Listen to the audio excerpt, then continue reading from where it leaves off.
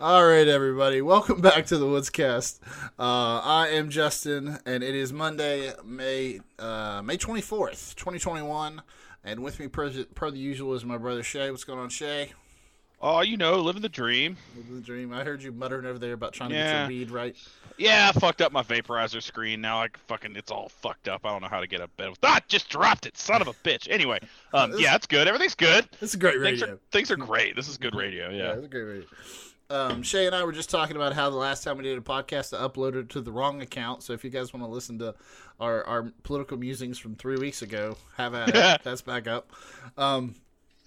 But anyway, this is a podcast where two brothers, or at least two people who are told we're brothers, enjoy several adult beverages and shout into the abyss about the shit going on in the simulation you noobs call life.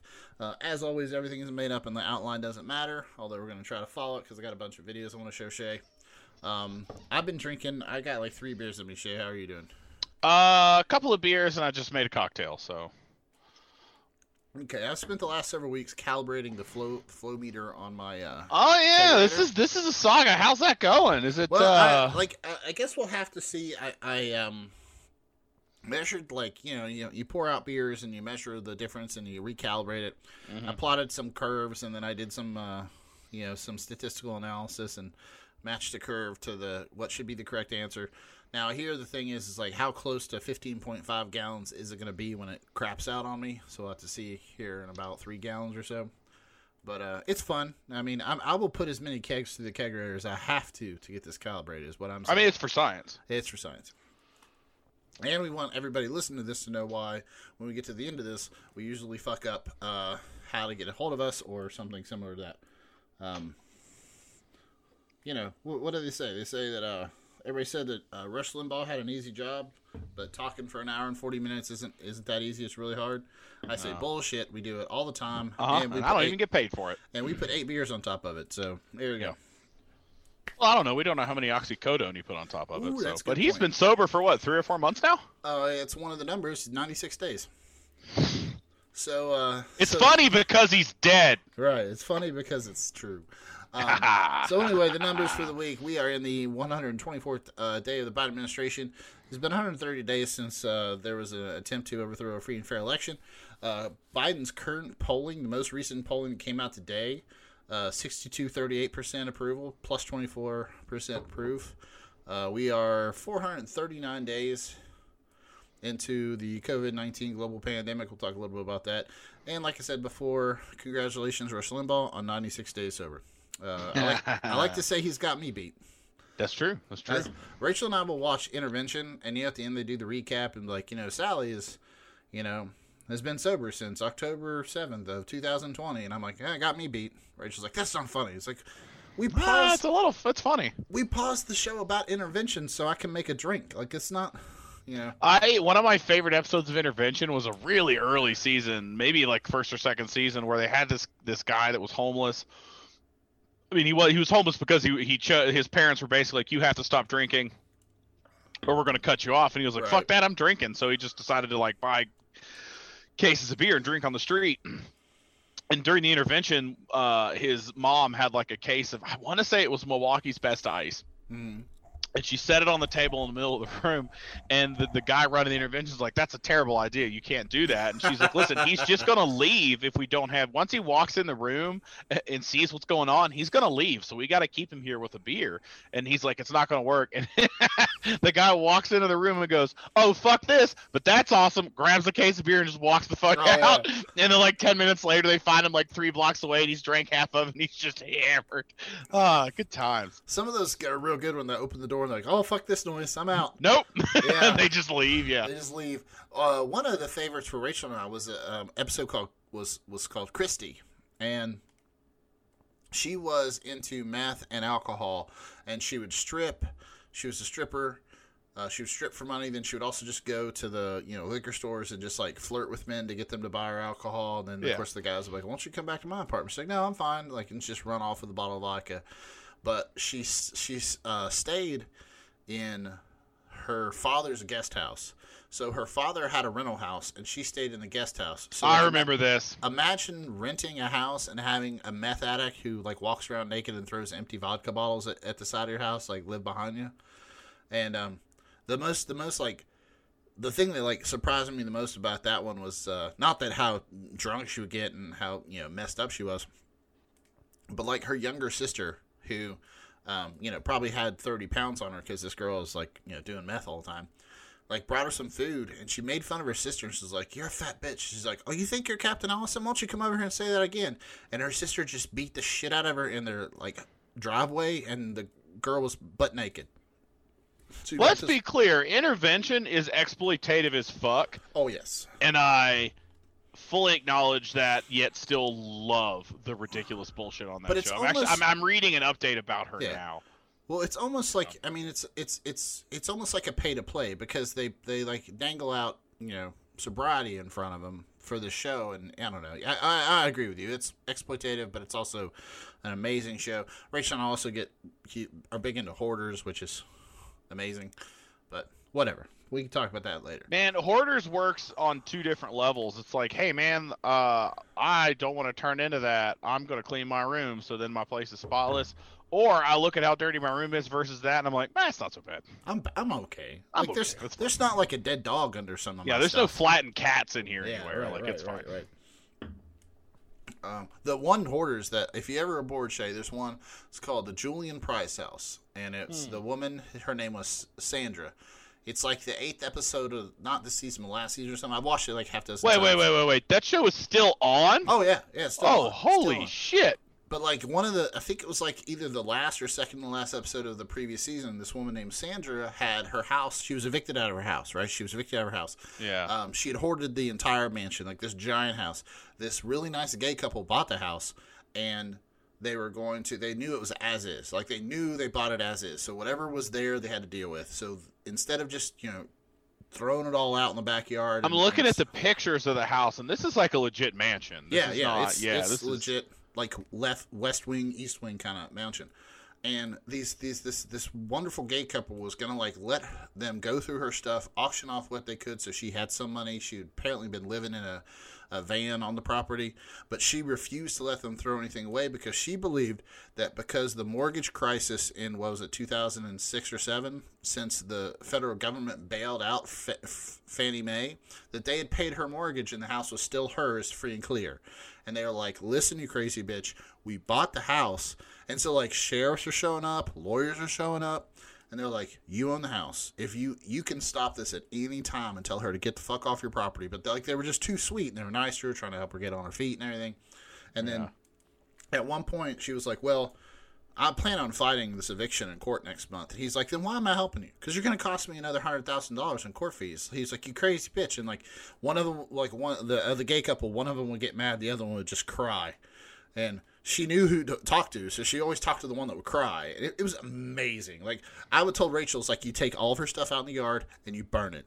Yeah, you just burn it. Like legally, there's like I bought the house as is. I own all this. I'm gonna burn it. Yeah, it's amazing. I don't know. There's much better people than me.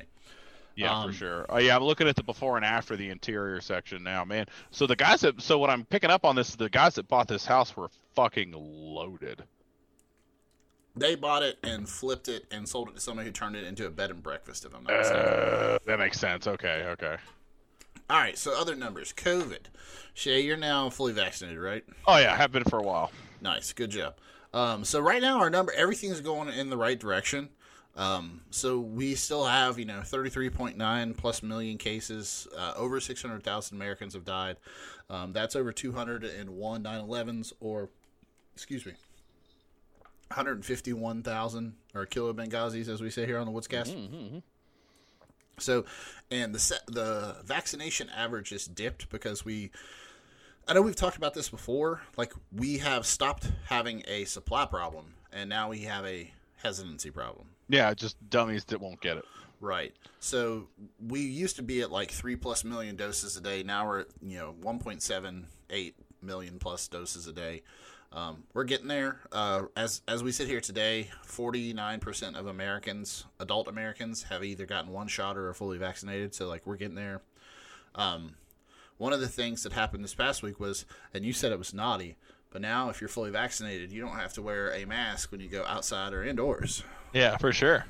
And I really love that because for the past 6 weeks, everybody from Tucker Carlson to Alex Jones has said that they've already told you this. The masks are never coming off. This is the totalitarian one world government. And then they're just like, hey guys, if you're vaccinated, get weird. We're fine with it. No, fucking Tucker Carlson. That the CDC announced that on when the hell was that? It was like the 16th or something. Yeah, May 16th. So the night before, Tucker Carlson is on his show, and he's like, they've already told you the masks are never coming off. So you just better get used to that. Because that's what the Democrats want. They want the masks not to come off. They want to control you. Not 10 hours later, the CDC's like, hey, guys, if you're vaccinated, get fucking weird with it. Yeah. He's like, well, shit.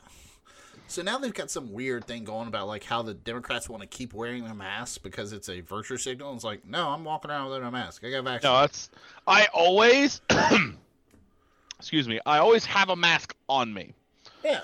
Just in case someone wants, and like I still go, and I've kind of been using the rule of thumb. Well, actually, no. For the first time, I went into King Soopers, which is a grocery store. It's Kroger back east, so, just a big chain of stores. Without a mask. Yeah, what is it? Jewel Osco here.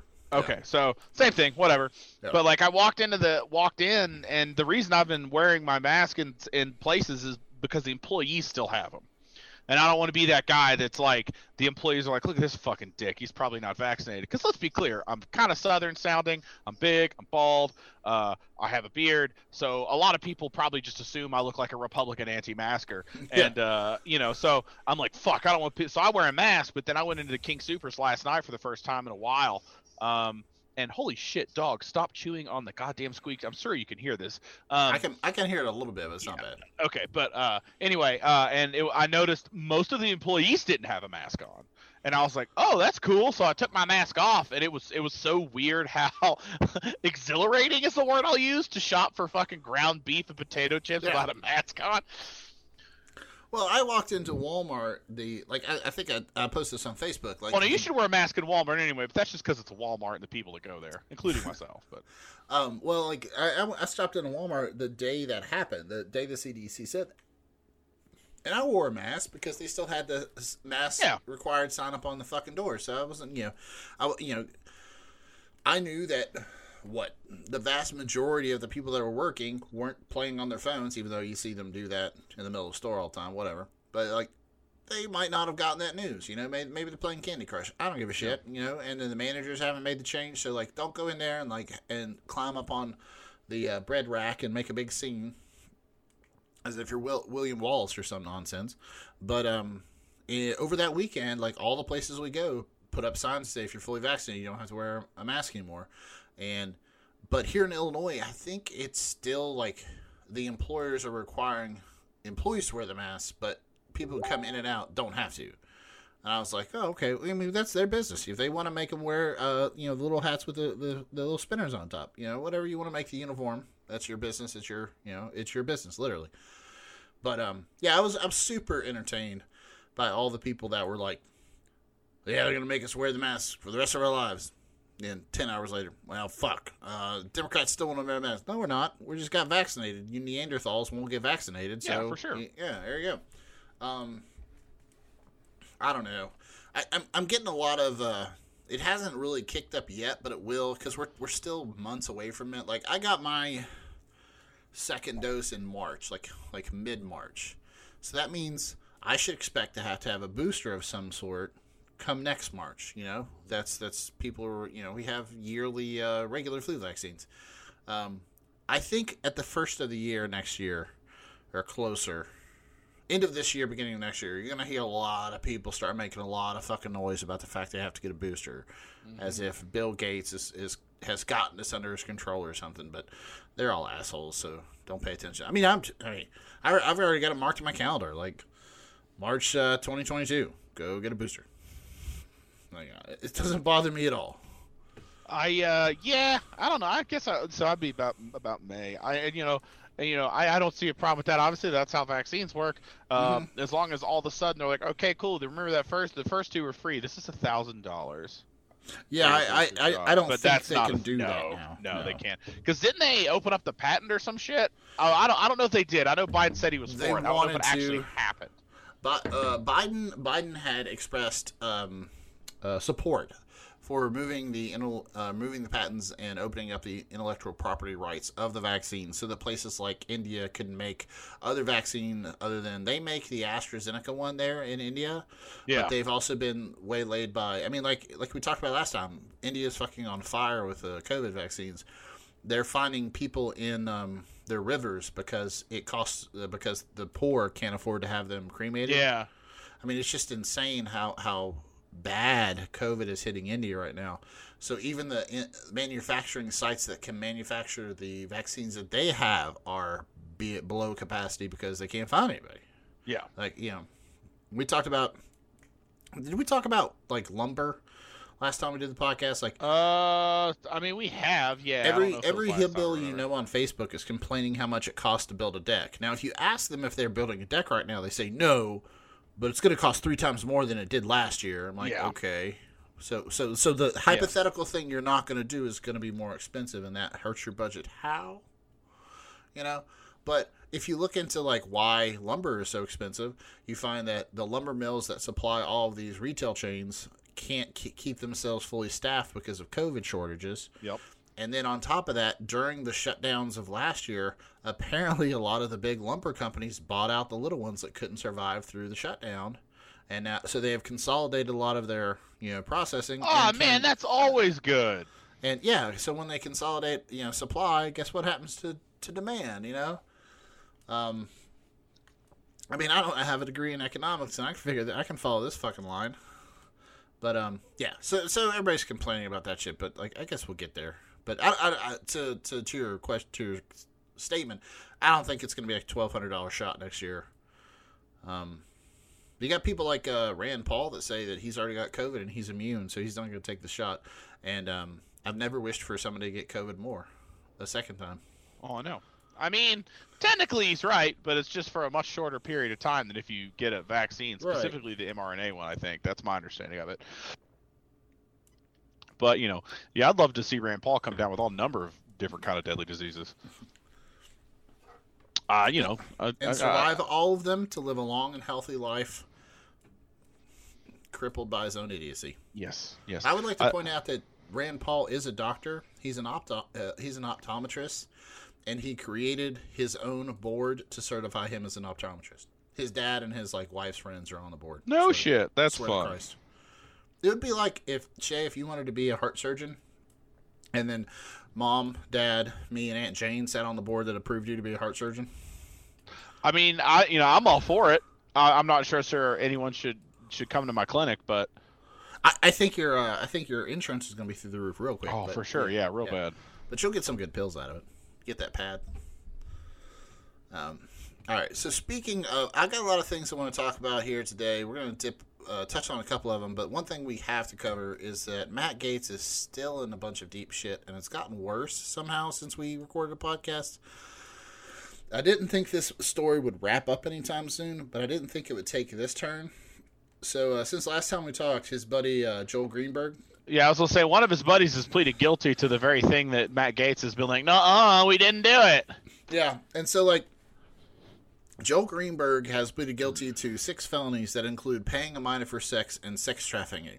And whenever I read that headline, the first thing that popped in my head is that GIF from Friday where they go, damn! Yeah. Because if you pled guilty to paying a minor for sex and sex trafficking, what the fuck else were the felonies that because usually you plead to something that, tax fraud, to get out of the sex trafficking thing, But no, they're going to nail him for paying a minor for sex and sex trafficking, and that's not good. So Matt Gaetz' bro is cooperating with the feds, and will likely name names. Apparently, the statement he signed on to affidavit, I don't know what exactly it would be called. Some lawyer bullshit. Yeah, it was 65 pages long. And they're not going to, of course, announce all the people that he named now because they're still investigating those people. And they won't name those names until they have those, court filings and their ducks in a row and everything. So everybody's still kind of like waiting on bated breath to see like how bad this is going to be for how many people. But in the interim, another story broke that a model, Megan Zalonka, Zalonka, Zalonka, Megan Zalonka, escort/model, that Gaetz paid to have sex with her. Witnesses say that she, at an after party for a GP fundraiser event, Zalonka brought and prepared lines of coke in Gaetz' hotel room for everybody to enjoy, and Gaetz thereby then afterwards Gaetz wrote off that hotel room expense as a campaign expense. So good on Gaetz there. Awesome. And I would like to point out that Zalonka is not a minor. She's like 32 now, so she could not have been underage when this happened, 2017. So that's a good step up. For, so, I mean, Gaetz. Justin, am I right in assuming that the right is super upset about it and wants him to step down? Well, I actually saw a couple of my more conservative friends post on Facebook what they thought was a wicked burn. And they're like, I don't want to live in a world where Democrats are the ones playing by the rules and Republicans are the ones doing drugs and partying and having sex. And I was like, you misspelled paying a minor for sex. Yeah. Don't get me wrong here. You guys aren't fucking Frank Zappa. You are Ted Nugent. Okay, that sick little fuck. Which there are some really good articles about how much Ted Nugent's into apartheid and banging underage girls. Oh yeah, Ted Nugent is a huge piece of shit. Huge piece of shit. Huge piece of shit. Would you believe it or not? He comes on the Alex Jones show all the time. 100%. Yeah, and the funny thing is, if you want to, I haven't pulled it, and one of the things I wanted to show you, Shay, is I wanted like a good minute and a half rant by Alex Jones about all of his anti-vax, Bill Gates, Illuminati. He gets. I haven't found a really good minute and a half to show you, but I will because he just goes on these stupid ass rants. But the Knowledge Fight guys, Dan pointed out something that made me laugh for a good solid. Probably 15 minutes. Every time, Nugent, the Nuge. Every time Ted Nugent comes on InfoWars, he is constantly talking about how, straight edge he is, right? He's just living off God and guns and grizzly bear meat or whatever. But he has such an affection of a guy who's just coked out of his skull. Like, he won't breathe. It's just constant talking. So it's like, I've met that guy at a party. I have been courted by that guy at a party. And I was like, God, for somebody who says you're straight edge, you so sound like you're on coke. In the middle of the day. Yeah, that's not uncommon for those guys, though. I've seen it, Yeah. What, to be straight edge and on coke, or no, to be straight edge and then be totally seem like you're tweaked out all the time. Yeah, like that was a big thing in back in the early 2000s. You had the straight core or hardcore straight edge, however you phrase it, depending on what region of the country you're from, metal scene, right. And that was real big in Huntington, where we're from. Yeah. I remember that. Yeah. Like so you'd have all these fucking like super heavy hardcore bands playing at the YMCA and just huge crowds of people beating the living shit out of each other in these nasty circle pits, and they are all stone cold sober the whole time. Like that was what they did. I remember when Hatebreed was one of those bands that was real popular, and then like I remember going to a Hatebreed show and almost in the like standing next to one of the pits and being like, no. Like, because it's not like a normal mosh pit where you're just like knocking around or whatever. I mean, it's like there's people in there just fucking cracking skulls and shit, and they love it. And they're sober as fuck the whole time. At least most of them are. I'm sure a bunch of them are on PCP or something. Yeah. I'm sure somebody was like that bear that apparently ate 5 pounds of cocaine. And yeah, dude. Listen, I've never eaten 5 pounds of cocaine or done PCP, but I imagine a Hatebreed show would go well with that. So. Yeah. I am the Alpha and the Omega. Yeah. Oh, the powering out. Just hook the connections to the nipples. Yeah, no, I'm into it. Yeah. All right, third and final thing. Apparently, Matt Gaetz' ex-girlfriend is cooperating. Matt Gaetz says retro, and I'm hoping that he paid for a lot of her shit too, because she's turning state's evidence. She apparently is a former Capitol Hill staffer, which could mean fucking anything from he was, worked for him and he shouldn't have been banging her to work for somebody else, But she apparently has the 411 on the time in 2017 where he paid a minor for sex and sex trafficked subsequent minor. Do you think he'll have to end up stepping down, or do you think he'll? That depends on how much of this they can stick on him to actually he has done. Like if they find like solid, like what I would like to see is a world where they find solid proof he did some shady shit, and he refuses to step down. So there's footage all over the news of them just hauling his ass out of his office in cuffs. As an elected representative, because I mean he's not up for re-election until 2022, right? Right, he's not up for re-election until 2022, and he has denied all this. These are all all these things that he has done. He's done quote unquote allegedly. He's denied all of it. The fact even if he didn't do it, his buddies are, so that's still good. Right. The fact that he, how do I want to say this? Because of his influence and his popularity, not only in his party, but in the county in Florida that he's at, he could be indicted and probably win a re-election. I have no problem with that. Yeah. I have no problem saying that. Would that indictment stick and become a conviction? That has everything to do with what kind of evidence they have. Considering that they got his friends and ex-girlfriends cooperating, it looks real bad for Matt Gaetz that wouldn't turn up something that they could pin on him. Is that something that would turn the voters? And he's in a super red district in Florida. Yeah. So, they would probably be like, hey, man, he partied. That's fine. We partied. And just gloss over the fact that this underage woman is a victim. She is not, this is statutory rape at best, She is not allowed to make that decision based on the laws in Florida. Yeah. So I know where you're going, and I think that the best thing that's probably going to happen is he's going to resign and try to disappear into the nothingness that is, hey, I did some shady shit while I was a politician, and let's kind of try to lay low and get over it. Mm-hmm. But then again, like, he's such a grand, like, he just did a rally with Marjorie Taylor Greene in Arizona to promote the Big Lie, which we got to talk about next. But he is one of those guys that, like, he doesn't put legislation forward. Marjorie Taylor Greene, she's kicked off all of her committees. All they do is shitpost as fucking congressmen and women, as congresspeople. So, like, I don't know what you'd have to do to get him to step down. And if he stepped down, I don't know what you'd have to do to get him to stay the fuck off Twitter and, going on Fox News and Newsmax and OAN. I don't know, man. His family is loaded, so him doing a perp walk. I was talking about this and we've talked about this too. Donald Trump is under 10 different possible state, indictments. Federal he can get pardoned from the federal government by somebody, but the state shit's it's on him. And you and I have discussed Trump is rich. Trump is a former president. Trump has influence and he has money. The odds of him literally hands cuffed behind his back, walked out of Trump Tower, thrown in the back of police officer, super, super rare. Mm-hmm.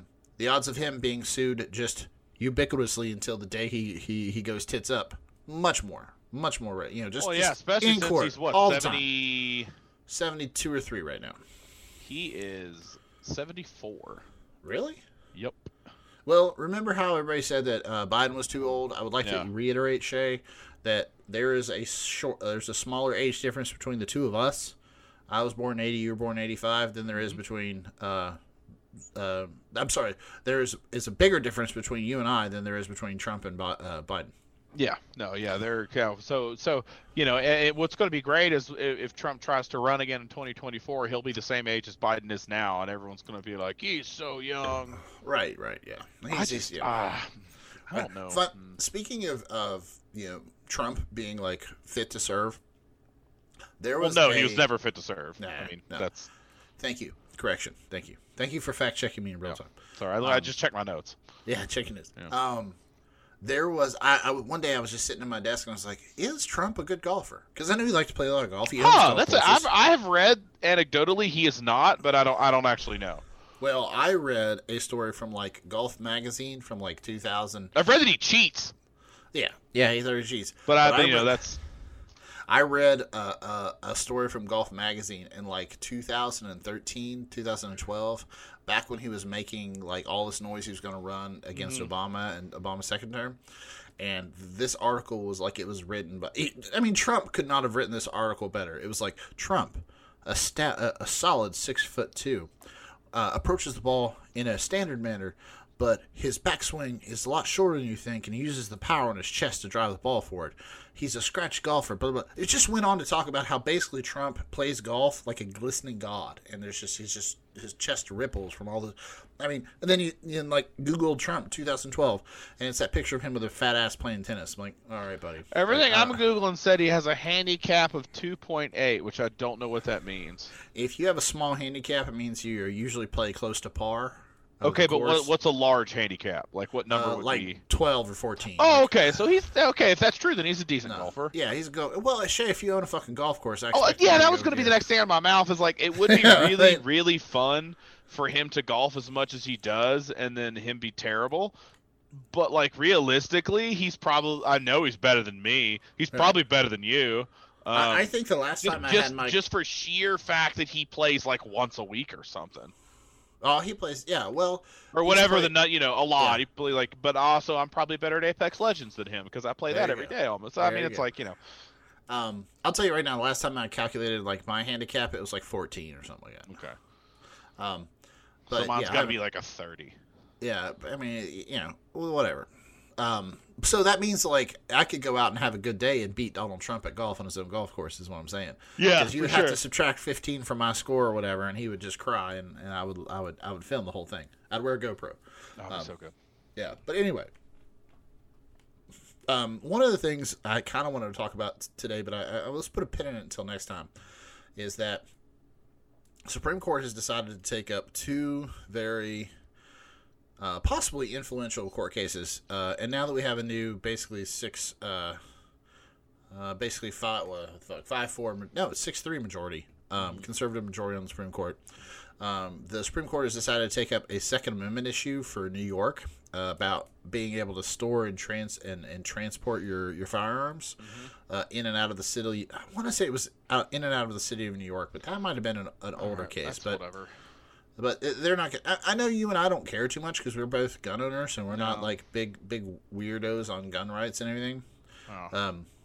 I do find it funny sometimes when I talk to my other friends that are like quote unquote into guns. Like the things that don't bother me at all, like they would just cry all night. Yeah. Oh, I know. It's funny too because I'm even a perfect example. Like what do I have?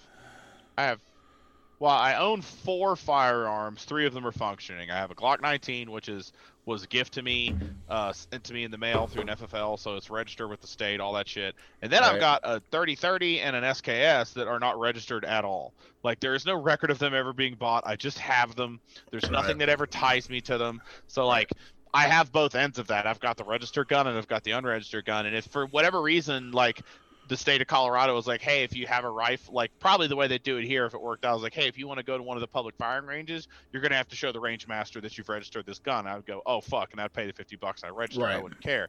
But, like, I've got friends that would be screaming about tyranny and, fucking taking down the government and all that shit if that happened. And I'm just like, I don't really care, man. I go to the range maybe once a year. So, like, I probably just won't do it, but whatever.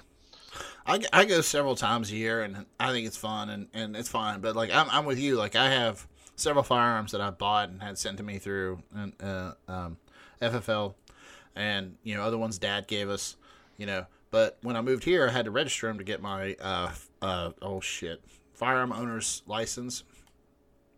FOID card here. Firearm owner identification card, some FOID card. And, it didn't fucking keep me up at night at all to say, like, yeah, I got these guns. There they are. I mean, you can't have them, but yeah. One of the things I know several of my friends are like super weirded out about is magazine size limits. That's a fun one because Colorado has those magazine size limits, and right. But it's like 15 rounds. Though. Well, here I think it's 10 here. And I'll be honest, I kind of tend to side with the people that say it's a stupid rule because you can't enforce it, and that is true because when they made that change, a lot of the sheriffs in Colorado, like the law enforcement, the people in charge of, making sure that shit gets taken care of, law enforcement management, the higher ups, Right. they all said the same thing. They're like, holy shit, there's no way we can enforce that. We're not going to. Oh yeah, Like, yeah. And that by itself, you know, and I get it, because like I can go to any state in any direction and get a magazine as size I want. My Glock, I have like 5 18-round mags for my Glock, and those are they're legal because they were grandfathered in. But here's the thing: there's no way to say you can't check that. So like I can go to Wyoming, buy a magazine, bring it back, and if somebody says something, I just say, "Oh, I had it before the law changed," and they go, "Way to go, buddy."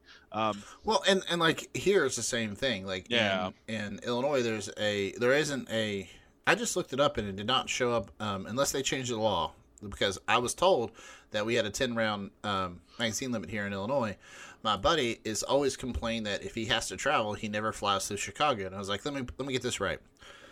You will not fly through Chicago, the third largest hub in the planet, because, or maybe the state, maybe the United States, third largest hub in the United States, because they make you switch from a 17-round magazine to a 10-round magazine. Yeah. And he's like, yeah, I can't handle it. I'm like, really? Do you have 10-round magazines? He's like, yeah. It's like, then just take those. Like, I have 14-round magazines. But here's the thing, man. You can have a 10-round magazine, but you can own as many 10-round magazines as you want. Right, like, yeah. It's dumb. I really hate magazine limits because I understand where it's coming from, but a lot of the times, on a state level at least, those laws they're more or less just to make you feel like something's being done. It doesn't actually make any difference, and anyone with any amount of it's one of those deals they make. It's a knee-jerk reaction. It's a deal. Yeah. It's a compromise, but it's stupid because then it makes the people that push for these gun control laws look like dipshits, because the stuff that they're touting is useless, and then you can't get any actual change done because everybody's like, look at these idiots. I mean, well, I've watched firearm instructors talk about how actually when I took my concealed carry permit class, the firearm instructor, he was talking about how, like, yeah, magazine limits are on paper, they look good, they make everybody feel good, but anyone with like a very minimal amount of training, like the kind of thing you can teach yourself at home alone, can switch between 2 10-round mags in less than a second. Like, it's not it's real stupid. And it's, I was gonna say, go on YouTube and Google speed magazines, or those guys that train for that shit. That is horrifying. You can almost not see it. Yeah, it's like a magic trick. Yeah, it's crazy. All you hear is a click of metal, and then he fires 10 more rounds. Mm-hmm. You don't see the magazine. So, like, yeah, it's a thing. And usually when you hear about the good guy with a gun gunning down the bad guy, or people tackling the bad guy, is when they're changing magazines and their gun jams. It's not that it took them that long to get the magazine down.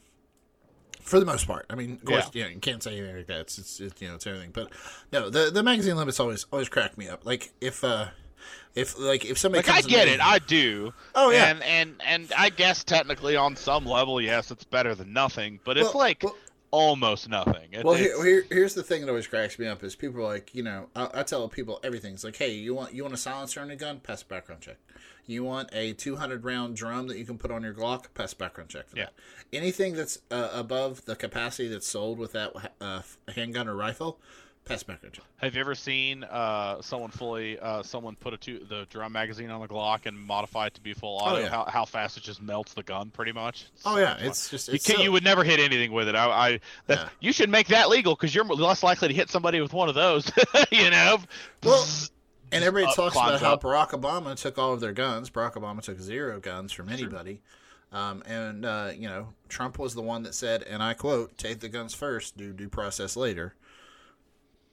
And he banned bump stocks, which are stupid. Mm-hmm. The other thing that I was going to talk about... You ever fired something with a bump stock? No.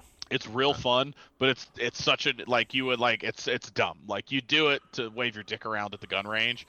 I mean, most gun ranges around here will kick you out if you pull up a bump stock, but if you're in the national forest areas where you can shoot in a lot more places unregulated, you'll hear those guys just pop, pop, pop, pop, pop, pop, pop, pop, pop, pop, pop. And it's a lot of fun to do, but man, is it expensive to shoot something with a bump stock. the way I would approach it is like, have you ever hit a really uneven railroad crossing going way too fast? That's exactly what it feels like. Yeah, it's like, whoa. Yeah, it doesn't. No, it's dumb. Yeah. The other thing, and that's kind of why I said I wanted to put a pin in this. I mean, we talked about it for a couple minutes now, but I want to get down the cases before I talk about this. Is that the Supreme Court has decided to take up, I want to say, the Missouri abortion case, where they have limited abortion to 6 weeks after a woman is pregnant, and I believe Texas just did that too. So basically, what I want to nail down, and I'm talking out of my ass here, everybody. So if you want to bitch, please bitch and correct me. But Roe versus Wade was decided based on the 14th Amendment, and they decided based on that it's a woman's right to have an abortion up until the fetus is viable.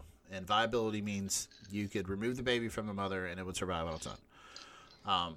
Now what they're trying to do is they're trying to nail back that time of viability. To basically they want to say that as soon as the woman can actually find out she's pregnant, it's too late to have an abortion. Yeah. So that's what they're doing now. And they're going to present that in front of the Supreme Court that now has a 6-3 conservative majority. And everybody asks how you would end up in The Handmaid's Tale. This is how you get there. This is step one. It would be outlawing anything like this, because this would also outlaw a bunch of contraceptives. Mm-hmm. In most cases, based on these rules.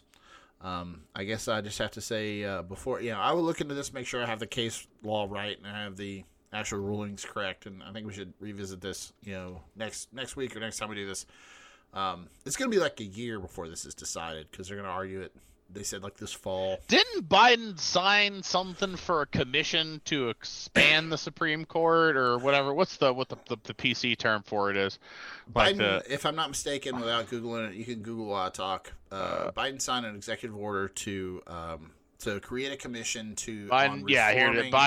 This is the Supreme Court. Yeah, this is White House reform. That's the word. Reform. But Biden, WhiteHouse.gov, President Biden to sign executive order creating the Presidential Commission on the Supreme Court of the United States, and that's basically what it is. So the question they want to ask is, now there's nothing in the Constitution that says there has to be 9 justices. Ask Mitch McConnell. He let there be 8 for over a year. Yeah, not give that's my favorite thing about fucking I remember when he signed this, everybody's like, the Republicans were like, oh, he's trying to stack the Supreme Court, and I'm like, well, I mean, I don't expect you to not be a hypocrite about that, but like, really, bro? Right. Like, that's literally what you've, like, I have conservative friends that are like, oh, he's going to stack the Supreme Court. And I'm like, that's exactly what McConnell and Trump have done. Like, what do you, right? And like, it's dumb shit. I mean, it's been, what's the highest it's ever been? Do you know? Oh, I don't know off the top. I know it's been as high as 13. I think 13 is the highest it's ever been. And I like that number because there's 13 appeals courts for the United States. So I think there should be one from every appeals court. Just me. Yeah. And if I was Joe Biden right now, I would try to work it out that, how do I want to say this? I would make sure that everybody who was nominated had to be approved by both sides, in that, like, you don't change the majority now. Like, to change it, to add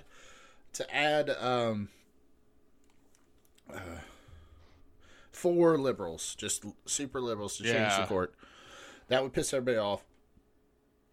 And then that would mean that the Republicans are just going to make it 16 next time, or 21 or something. Yeah. So what I would do if I was Biden, I would say we're going to change the number of the court to 13 right now.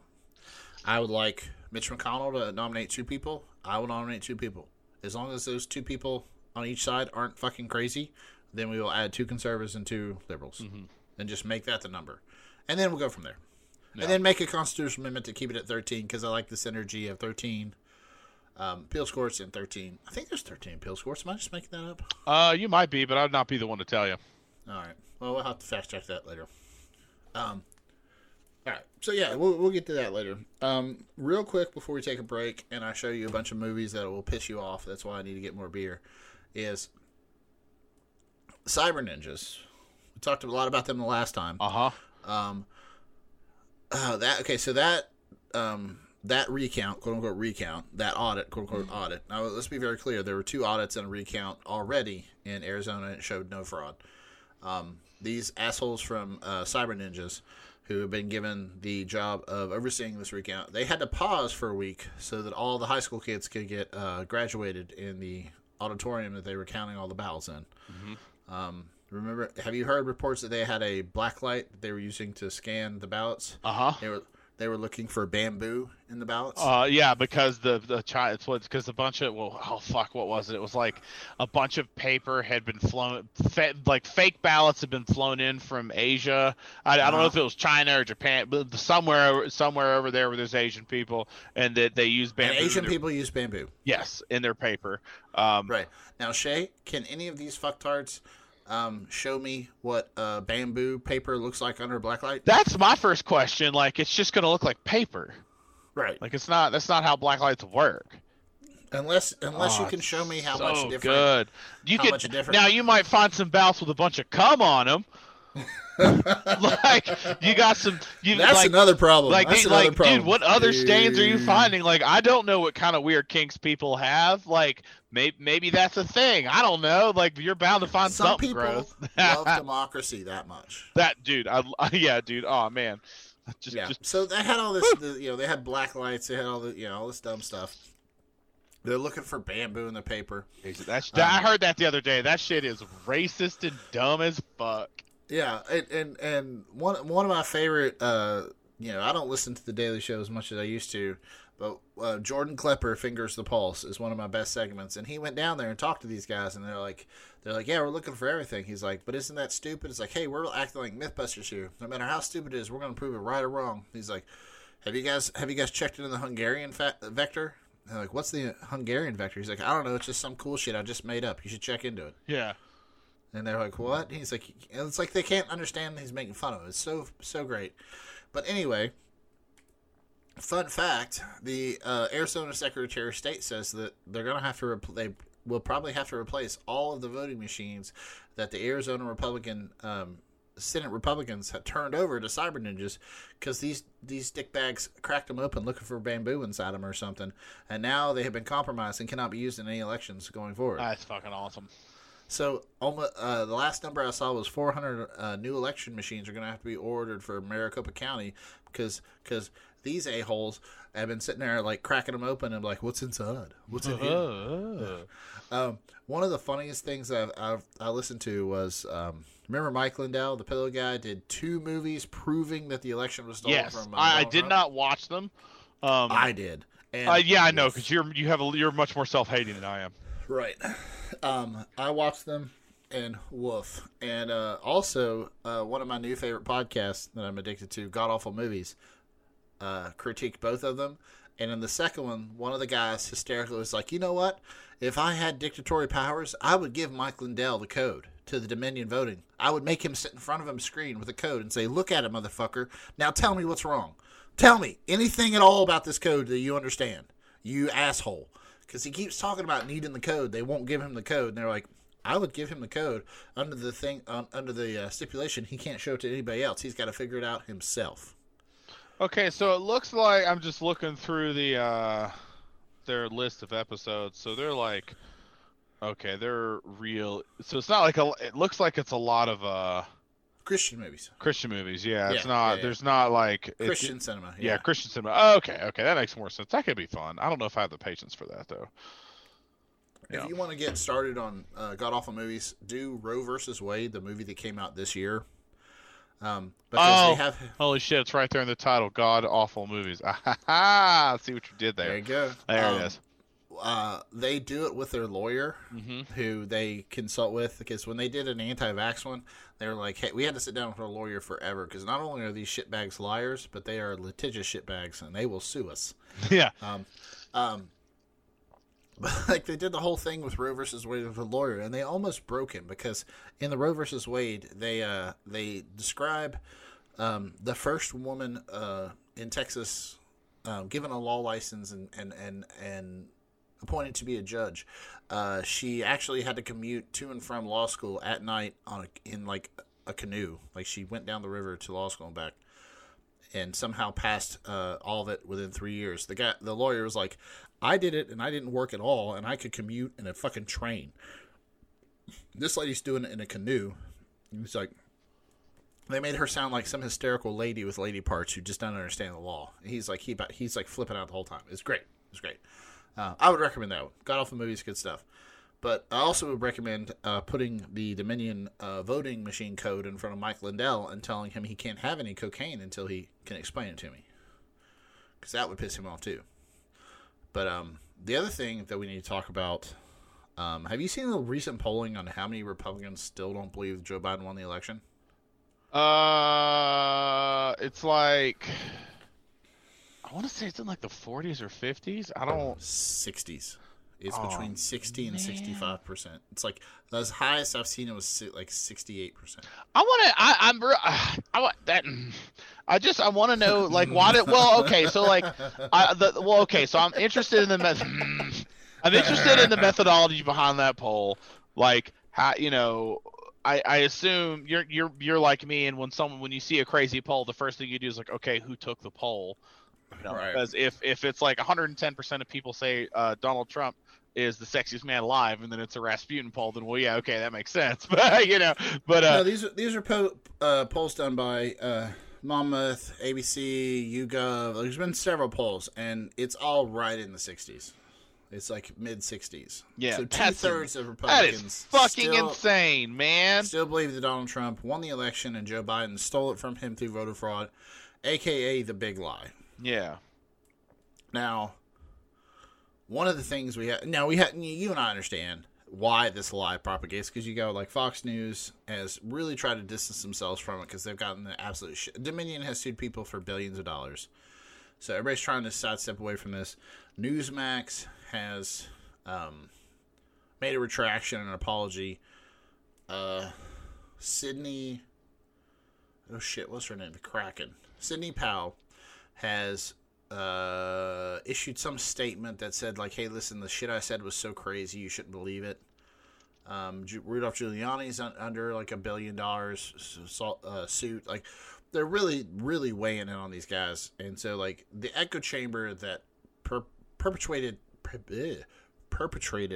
this big lie is really getting just its tank kicked in. And they're having to, give retractions. But it's still an echo chamber that's doing it. And that doesn't take much explanation. Everybody's in their own echo chamber to some point, right? But what one of the things the right likes to do is talk about how the left indoctrinates people and nothing but propaganda from the left. And that's why I want to play you some videos from PragerU after this break. Now, before we get going, what do you know about PragerU? Not good. Nothing. Nothing? Not really. Hold on.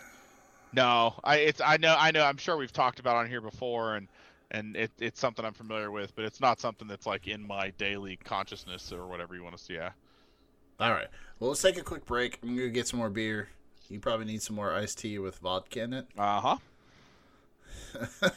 don't understand why you're looking at me weird. Like, that is a classic drink. It's right up there with, for fuck's sake, they sell sweet tea flavored vodka, and then and also a Long Island tea is designed to taste like vodka. Yeah, exactly. Like tea, and also bourbon and sweet tea is a fucking classic drink. So like that's a thing. That's new to me. You've never heard of a bourbon? Get the fuck out of here. It's delicious. But you don't like bourbon. I like bourbon. It's just not my go-to.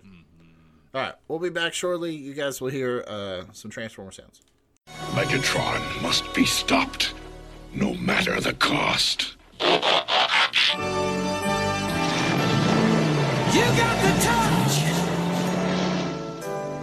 You got the power.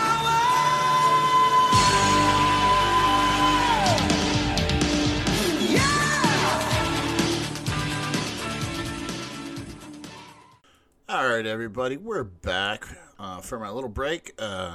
Everybody's dogs are fed. Shay has a really not happy face. I didn't mix my drink before I took a sip.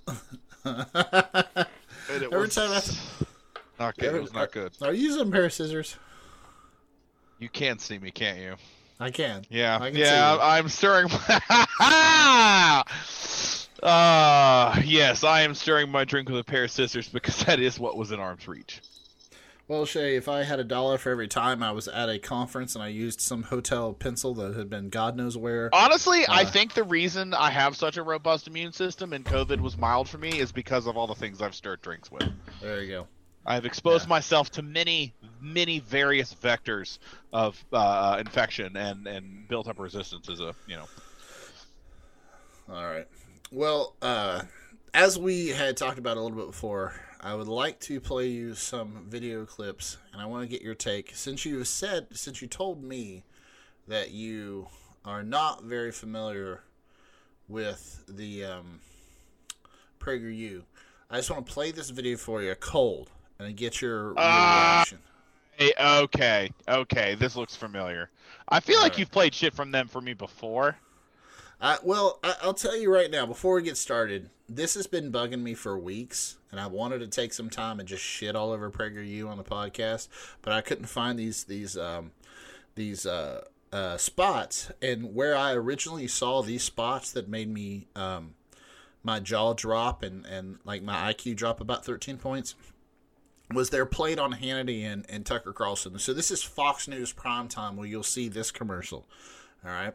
So here we go. So you can see my screen. Everything's good to go. Hey, scissors guy. I nodded yes. Oh, I'm sorry. I'm looking at different screens. Yeah. Well, you All know right, what? yeah. Pay attention. This is Fuck you. our Alright, fucking producer's not going to stand for this. So let this wash over you. I'm proud to be American. I'm proud to be American. Less than 4 years ago, I was multicultural embarrassed to call cast. myself an American. I believed the police would harass me just because of the color of my skin. I used to be an atheist. A PragerU video opened my mind. I began binge watching 5-minute videos, and I realized I had been manipulated by the left. I watched the Candace Owens show and stopped thinking of myself as a victim. Dennis Prager's videos changed my mind about God. PragerU is changing millions of minds by reaching young people like me on the internet. In 2020 alone, we have reached over 1 billion views, with 60% of our audience under the age of 34 and over 70% of minds changed. The left is Citation still needed, reaching motherfuckers. more young people. We need your help now. You can help us make more pro-American content and change the minds of young people like us. Please support us with your tax-deductible donation at PragerU.com. Yeah, fuck everything about that.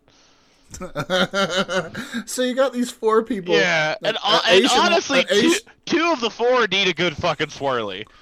Yeah, Like, you got fucking these 4 nerds. people- Like, You got these people that say, like, PragerU changed my mind. And I'm looking at this guy going, I don't think that was that fucking hard, you moron.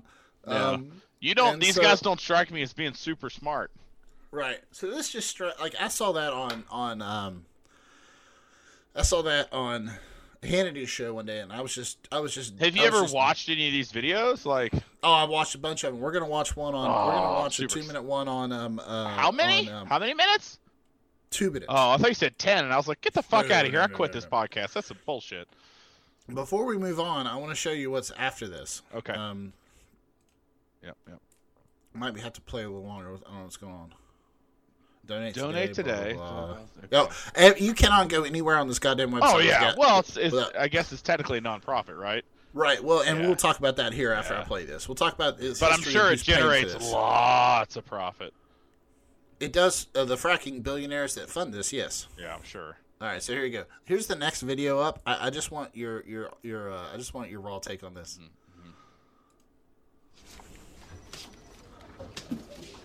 So this is some guy trying to open a box. Oh, it's like a skit. yeah. Oh. Hey, what's up? What's up, Kevin? I'm trying to open. Sorbo.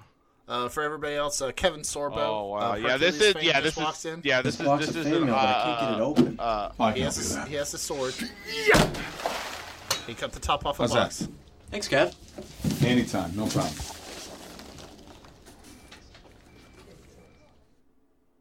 Now, Shay, Yeah. I want to first of all, I'd like to say that the problem is that the right is getting too good at comedy.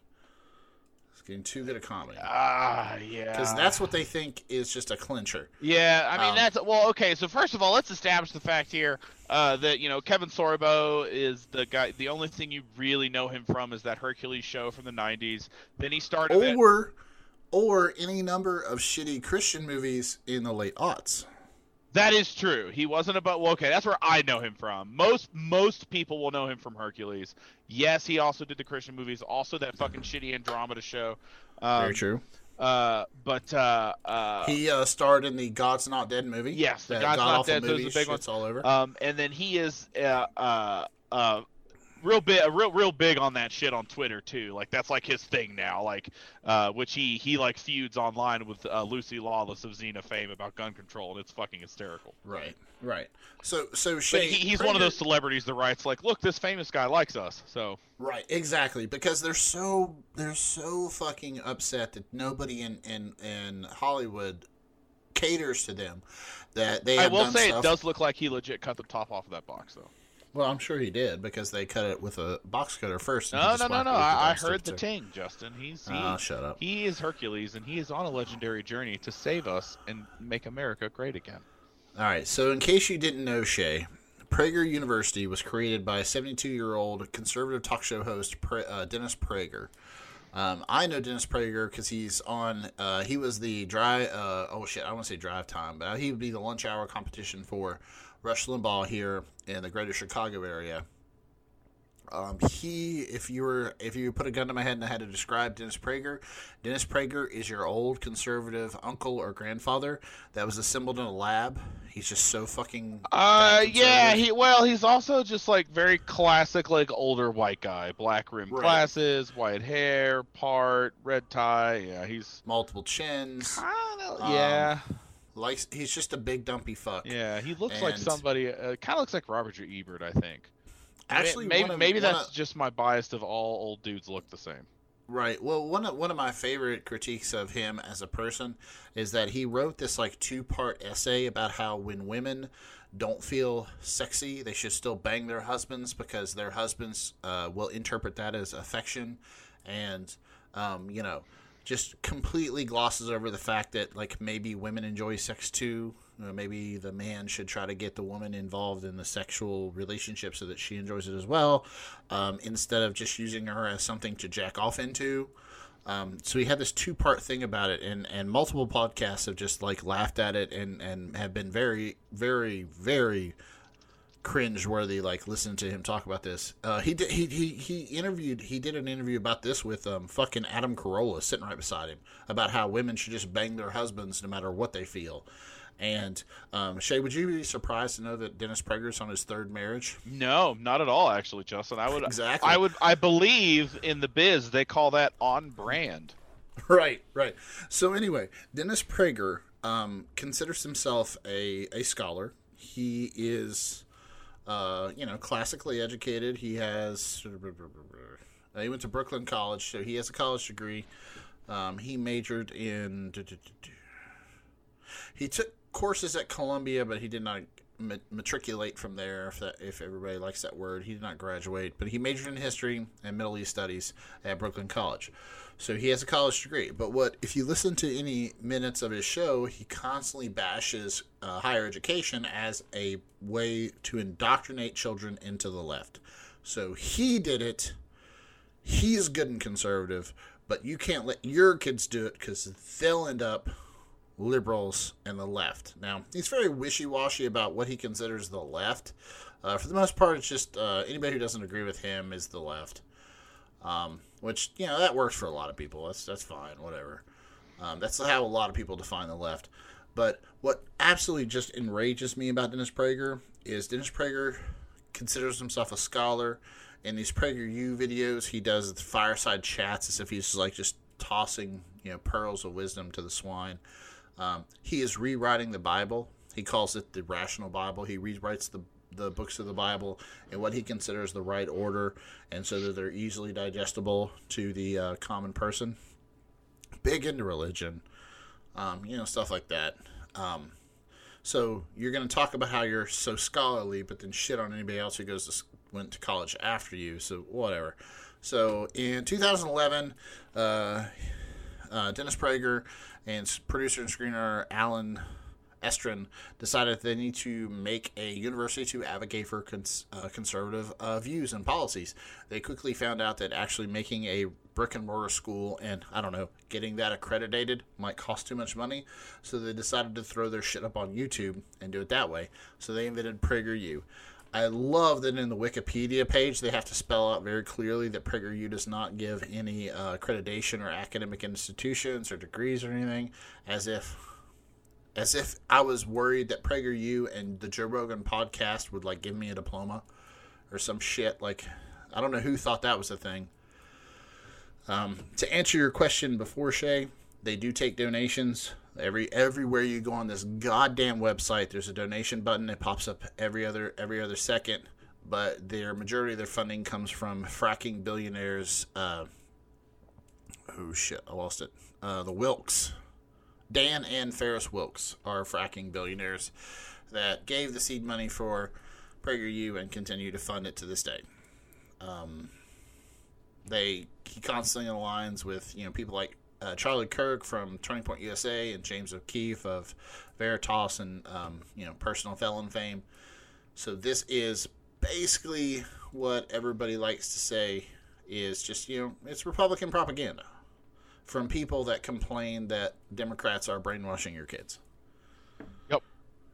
I mean, oh God, it's just one of those things where you look and this, I just feel like anybody that's been around through the rise of the internet and like I don't know everything about that PragerU shit. Like if I had never heard of it and you showed that to me, all my alarm bells will be going off just because of it's so it reeks of old white dude in a suit in a boardroom with a bunch of other white dudes in suits in a boardroom trying to connect with the youths and get them to think the way youths. It looks everything about it just reeks of that. Like Kevin Sorbo is not a relevant celebrity. I know who he is and you know who he is because we're 35-year-old white dudes, or well, I'm 35, you're 40 nerds that watched fucking a lot of shitty TV in the early 2000s and late 90s. Like that's like it is dripping with that like out of touch old guyness trying to be cool and appeal to younger people. It just reeks of it. Well, just that one video you showed me fucking reeks of it. Well, it reeks of that, and it also reeks of you should be afraid of what your grandkids are learning in college. Yes. Not like what your kids are learning in college, because that's already a demographic. You're already a generation out of his demographic. You are a baby boomer, and you should be worried that your kids are learning that the gays are okay. That's what they are hammering in there, and that's why they parallel so well with organizations like Turning Point USA. Turning Point USA, founded by Charlie Kirk, who got his funding from fracking billionaire Foster Freeze. Mm-hmm. Noticing a trend here. He did not go to college. Charlie Kirk will tell you that he was going to go to West Point, but his place, I think it was West Point, yeah. His place was taken by somebody not of his race and gender. So he did not get into West Point, but can somehow tell you that the lady that took his spot was a lady and a black lady. But Charlie Kirk started Turning Point USA to rally conservatives on college campuses, has never gone to college, but his whole shtick is, hey, grandpa, grandma, what your grandkids are learning on college campuses is not what you want them to know about the gays and what women should do. Yeah. And that's what they do. They sell that to everybody. Real quick, one of the things that PragerU has really done well at is these videos are between 4 and 5.5 minutes long. They are quick snippets of misinformation that you could literally just fucking mainline, like an episode of Castlevania on Netflix. That's only 22 minutes. Let me just read you some of these headlines. Watergate, America's Promise, Killing Comedy. Who has privilege? Wait, run that by me one more time. These are titles of PragerU videos. Yeah, Watergate. yeah. Okay, Watergate. Killing Comedy. Who has privilege? Question mark. Okay, are those 3 separate titles? Yeah. Oh, okay. I thought that was all one title. No, what the fuck is that video about? No. All right. I'm on the same page of the workbook now. I got you. So, China, friend or foe? Is communism moral? Follow the science. Why Girls Become Boys. I bet that one is awesome. Understanding Ayn Rand. Wow. I used to be Antifa. First of all, you can't be Antifa. Yeah, not a thing. Yeah, anyway. Not a thing. What was the other one? What are your kids learning in school? ? A father's questions for Black Lives Matter. You know, and it just goes on and on. It's all this leading horse shit where they have these slick little animated videos that are 5 minutes long that you can just snort up your nose, and they're pretty shitty. PragerU sued Google. Did you hear about this lawsuit? So Google restricted, not blocked, but demonetized 37 of their videos that they say were inaccurate, had misleading statements, and or were not age appropriate. So they were not deleted. They were up there. But PragerU was not making any money off of it, so they sued. It went all the way to the U.S. Ninth Circuit Court, and they lost. Yeah, they told them to fuck off. You don't get to do that. Yeah. Would you like to know how bad these videos are? Yes. All right. So here's one, and here's one that was done in. Oh shit. I want to make sure I get this right. 2020, December 31st, 2020. And I've seen other podcasts talk about this video, but they said it was like, I kind of feel like I'm being entrapped here. I feel like this is a rat fuck. I feel like somebody is really, like, they put this out there and they did this so bad that people would make fun of it, but somehow it would screw them over. And this is, who was Robert E. Lee? Now, this is right when Robert E. Lee's statue was being torn down from everywhere. Okay. Yeah, this is, yeah. Okay. December 31st of 2020. Okay. 2020. So they need to describe why Robert E. Lee should have a statue. Who was Robert E. Lee? Big picture of Robert E. Lee's statue. For some reason, they did the ass end version of it. They're just looking at the horse's ass. It is actually pretty funny. Statues of great historical figures, like Robert E. Lee, are being torn down across America. Here are some facts about Lee that remind us why his statue should remain. These are the facts that means why he should have a statue. Robert E. Lee was connected to George Washington through his father, Light Horse Harry Lee, Washington's cavalry commander. All right, Shay. The reason Robert E. Lee should have a statue is because his dad knew George Washington. It's fact one. Huh. And his wife, Martha Washington's great-granddaughter. Lee's home at Arlington House was just 10 miles from Washington's Mount Vernon. Today, Lee grew up 10 miles away from George Washington. So proximity gives you statues. It is the site of Arlington National Cemetery. And just to be clear, they're not. This is basically just. Literally, it's like a slideshow that's showing you the words on screen. Right, it's just showing you words. This is not like an act. You're not missing anything by not being able to see this. Right. So okay. So this is Arlington National Cemetery. Here we go. After 30 years of military service, Lee led U.S. Marines to crush the attempted slave rebellion by radical abolitionist John Brown in Holy October shit! 1959. So he crushed the abolitionist rebellion. 21 okay, what were they rebelling? Had seized a federal armory, and all of them were killed or captured, including John Brown, who was tried and hanged for treason. Treason. Tried and hanged for treason. Remember that word, Shay. Yep. Treason. Now, what do you think is going to be next on the old Robert E. Lee hit list?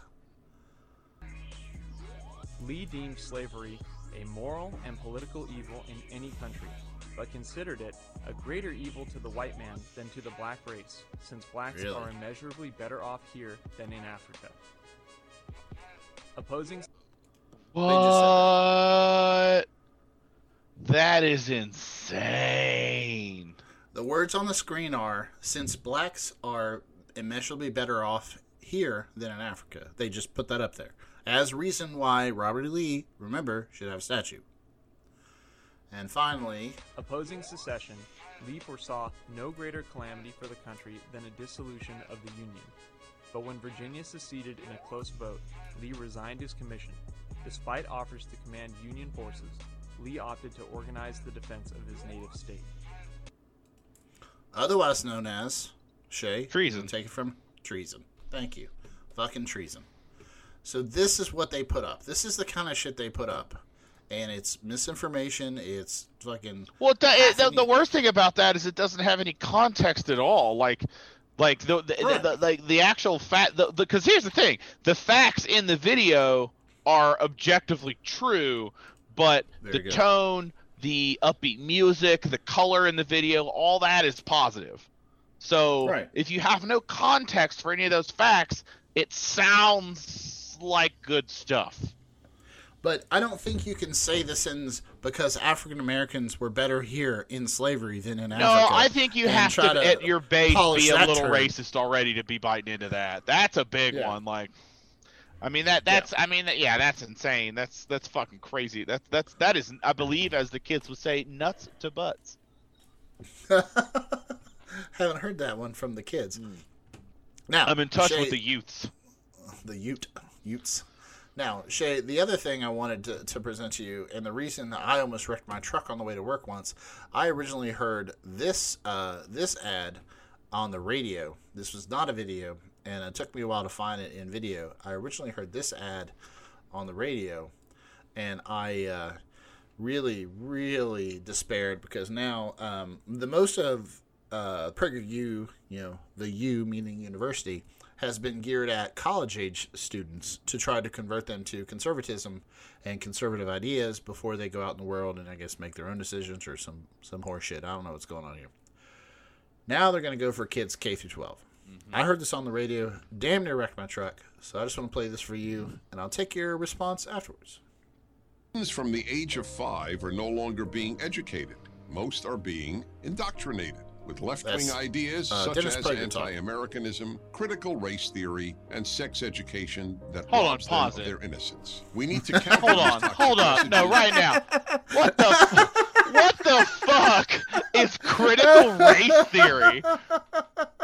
Is critical race theory just teaching history? Like, what is critical race theory? Sex education. It's basically, critical race theory is basically telling kids that, there was some fucking racism back in our... But it's cool now, right, bro? Well, you don't need to rewind it. It's not going to explain anything. No, it's not. But I also would like... I kind of wanted to pause it to see that sexual education is also ruining your kids. Yeah. Anyway, I didn't mean to interrupt, but like, what the fuck is critical... Hold on. Theory. It's basically the fact that you talk about the Tulsa massacre, and instead of whitewashing it and saying it didn't happen, things like that. Oh shit, oh god, was it the 1862 project? I'm blanking here. The idea that we should really decide, we should really. So discuss the definition of critical race theory is.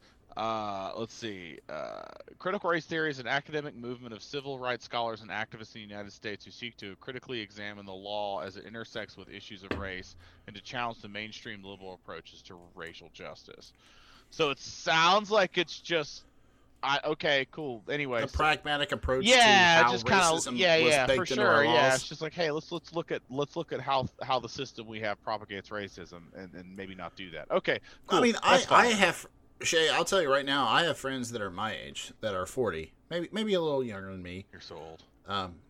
A little younger than me, that have sent me messages out of the blue on Facebook, and have said, holy shit, I know we've discussed this before, but I never really realized how ingrained racism was in American laws. I was like, what are you talking about? It's like, they literally had just learned about redlining. Yeah. They had literally just learned redlining was a thing in their late 30s. I was like, yep, that's some shit. What fucking school did you, like, I knew about that. What fucking school did you, I mean, and I went to school in West Virginia, man. Honestly, and in real talk, I don't know if I know what redlining is from my public education. I just know what it is.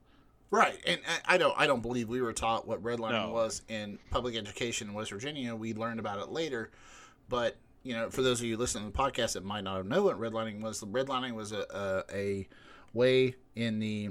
Oh shit! I don't want to say the time frame because it's like the 50s and up until the 60s and 70s, banks would only approve loans for African Americans in a certain part of town. So there was literally a red line drawn on a certain part of town, and if you wanted to buy a house that was outside of that zone, you were denied a loan for it, but you were allowed a loan inside that zone, which segregated all minority populations inside the red lines.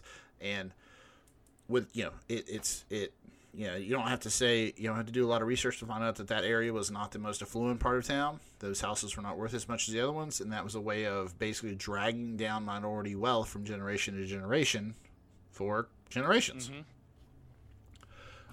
It's not that fucking hard to figure out. And I've been contacted by people that are like, holy shit, I just learned about this. Like, yeah, you probably don't want to, you don't want to research Tulsa or basically any voting in the South. Just turn that Google search off. But yeah, so critical race theory is a way to objectively approach how those things are ingrained in policy and how to overcome them without something that's, in a lot of ways, unmanageable, like affirmative action. So those were neoliberal answers to old problems that didn't work. So that's what critical race theory is. I'm gonna restart. I do want to say Shay. Excuse me.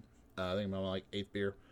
I do want to say that I was very entertained by how you just fucking short circuited. Not even like 2 minutes into that. Well, I've just never heard that theory before, and like I don't know. In the context of the video, I was like, wait, what? Yeah. Now, I love the part where they talk about how sex education. Yeah, I didn't even get to that part, so you might have to pause it again. Let's go again. Being indoctrinated with left-wing ideas such as anti-Americanism, critical race theory, and sex education that robs them of their innocence. We need... What? Let me just say that sex education is a far-left theory in this video. And then it cuts to Dennis Prager's pudgy ass sitting in a suit. Dude, talk about jowls. Real talk, though, I like that tie. I like that orange tie. Anyway, no, it's a mauve tie. It's very soothing. To counter these toxic messages, that is what PragerU is doing. Parents like me rely on PragerU's uniquely effective educational resources to teach our children our values, that America's a good place, that we're all equal, and that color does not define who you are. After almost 10 years of creating content for college students, PragerU is now producing educational videos for kindergarten through 12th grade students.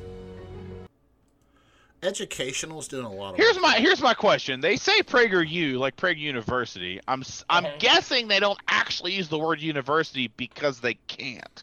They can't. Is it actually educational, or is it just a bunch of videos like this? Like, is there a curriculum? It's just a bunch of videos like this. Because I mean, it's got, yeah, okay. Anyway, it looks like it's a nexus for right-wing bullshit because you've got their videos, and then it looks at the top of the page. You've got your list of selected podcasts they want you to see, and anyway, right. But like I'm absolutely sure they are not allowed to call themselves Prager University, but they say PragerU. Now, I will say that on the radio, after this ad plays, this ad plays. Dennis Prager was interviewing a different gentleman from a different business that makes, let's just say, homeschool Christian-themed curriculum. So, like, Dennis Prager had on a guy who his company makes Christian-themed homeschool curriculum materials that you can sign up for and have delivered. So if you're going to homeschool your kids and you want to do it in the most backwards way fucking possible, you can order this guy's curriculum that teaches you that Noah did indeed put 2 of every animal on the earth on a boat, and they did not fill that up with metric tons of shit in a matter of hours, and everything was okay. Like, he was talking to this guy, but I think they had to keep that line separate because this guy actually sells stuff that's approved for state, homeschool kids. And Dennis Prager, to your point, does this shit on YouTube. And there we go. But I would like to point out that everybody was saying the Pledge of Allegiance in these schools here. Not a thing. You don't have to do that anymore. We're also bringing together parents and educators who are concerned about America's education and are willing to do something about it. We love America. We want our children to love America too. You can be part of this critical mission by making a tax-deductible donation to PragerU today. I don't know how much he peels off the top of that. Yeah, well, because like it's a tax, so that means so that's a really good way to squeak some extra stuff out of your taxes and give money to a cause you believe in that is evil. What is socialist? Socialist? Oh, so this anyway. This is a different now because of the success. Obviously, this where I'm looking at Justin's YouTube feed here on the stream. Right. You can't see so, that. So the one thing I was going to say is that because of PragerU's success, there have been people that have said we need to do something similar with more liberal values, and what that has become is what is the Gravel Institute. So I imagine it's just as stupid. It is just as biased. And just to show you how biased it is, but in the other direction, I'm gonna Shay's looking at my YouTube feed, but it's like, why didn't America adopt socialism? Oh, I mean, you got that David Cross bit, why America sucks at everything, and I like David Cross as a comedy writer and an actor, but as a political commentator, he's a dipshit. Right, you got like Richard Wolff. Yeah, how capitalism exploits you. So like, there is a yin and a yang to this. But the yin on the left is not being funded by billionaires. It's actually being funded by people that, whatever. But, yeah, that's PragerU likes to say that it has 5+ billion YouTube views. It does not. Currently, there are a total of 1.2 billion views on PragerU's combined YouTube videos and channels. What I don't like about that is that would also count all of the time someone's been like, "Hey, look at this stupid bullshit," and we watch it and we laugh at it. Like that, views don't equal whatever. Well, I'll tell you. You know what has 8 billion views, Shay? Just to compare and contrast. The Baby Shark song. Baby Shark. Yeah. So just next time somebody tells you that I've got 1 million views, therefore I'm right, be like, Baby Shark. Baby Shark. Yeah. Just sing that fucking song to them until they, hopefully run themselves over with a car. All right. So that's enough. Serious. It's just been bothering me forever after I saw that. I saw that advertisement, and then I listened to that one on the way home one time, and I thought I'm just gonna drive this truck into a goddamn bridge and bump and just end it all. Fun stuff. We need to talk about fun stuff. We need a palate cleanser. Shay, you had some thoughts on Netflix's Jupiter's Legacy. It's fine. Spoiler. Yeah, spoiler alert. It's fine. Shit all over the ending. Yeah, no, I'm not even gonna. It's fine. It is the next, air quotes, big attempt at adapting a comic that shows superheroes / super people as like real people with drug addictions and domestic abuse problems and financial problems and all that shit. It's like The Boys. Yeah, it's like The Boys, but it's not quite as good. Now I have not read the comic the show is based on, so the comic I imagine is better. And that having said, the show is not bad. It's just, I don't know, like I said earlier before we were recording, I would give more of a shit if it had come out a few years ago, because it is very similar to The Boys, but not as high as production value. It's got this weird, it has a weird, and you'll know what I mean, it has a very much made-for-TV look to it, even though, it is very clear, The Boys has a much higher production value. It looks almost theatrical at times, whereas this is the same thing, but just a little lower budget, and it's fine. I kind of dug how it's got a DC aesthetic to it, all very bright colors, very over the top costumes and names, and very cartoony. The suits have that Vision type aesthetic where you can tell there's plastic parts in them to make them look angular and not round on the person. Yes, and the colors are very bright. It's all very, very much the whole. Oh god! It's got kind of a '90s comic book costume aesthetic too. Yeah. It looks like the what's his name? Joel Schumacher that did the later Batman movies. Right. Yeah, those. It's got that kind of I don't know. They go back and forth between timelines of they're old and then they're young. Yeah, I mean, I will say this. I do like the idea that the original what are they called? They're called the Union of Justice in this instead of the Justice League. It's the Utopian instead of Superman. It's just like all these other shows where it's just another version of the Justice League. But or comics, I should say. I do like the idea that they got their powers in like the 1920s, 1930s, and they have been alive this entire time because they have powers. Like, that's kind of cool. And I would love to see more of, and maybe this is season 2. I would love to see more of like their history back then, and like where do the villains come from? Because how do the villains get their powers? Why are there other superhero people? They discussed that in the show. They said it was like always, interdimensional beings, aliens. Somebody came from outside. Yeah. And or in spoiler alert, the Union does break up at a certain point, and some of their friends are their enemies. Yeah, for sure.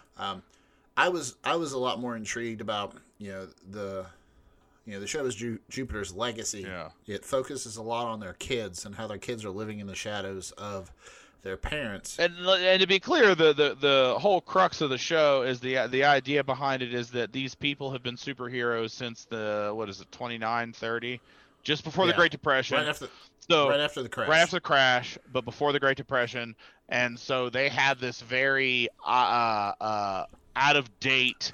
Actually, Shay, I would say that timeline's a little muddled because several of them lose a lot during on their trek to find their powers. A lot of them lose everything, so it might be after the crash through the Great Depression. That's true. They're not real specific. It starts before the Depression. Well, you know what? You're right, because then it's there's those scenes where the guy, I can't even fucking remember his name, but the Utopian, that dude, Sheldon, which is just a horrible name for an alter ego, but anyway, Sheldon it's the Dust Bowl, and he's like walking across Kansas. Right. So it's after. So it's the whole gambit from the stock market crash to after the Depression. But anyway, 30s, 20s, whatever. But the point is there are this group of superheroes that have the super outdated morality code where they never kill. You set an example. No matter how bad the villain is, you always just lock them up. You never murder them.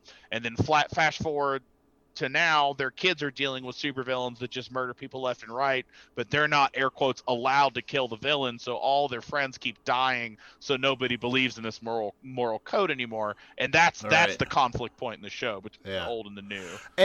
Which is interesting, but they don't really flesh it out until like the last 2 episodes of an 8-episode season. Well, it's one of episode 2, one of their big baddies, a gentleman called Black Star. He's fun. I like him. He's a fun villain. Yeah, fun fact: the actor who plays him played Sabretooth in the first X-Men movie. Yeah. So that big son of a bitch plays Black Star. But, like, Black Star shows up, starts kicking everybody's ass, and the Utopian son's like, there's an instance where Black Star's about to detonate himself and kill everybody, and the Utopian son's just, like, leaps over there and crushes his face in. And everybody's like, you killed him, you killed him. He's like, he was going to kill everybody within, like, fucking 4 miles. Yeah. I did what I had to do. And that's like, I'm also that guy that will argue. I get into fights with my nerd friends about this. Like, Batman should have snapped the Joker's necks.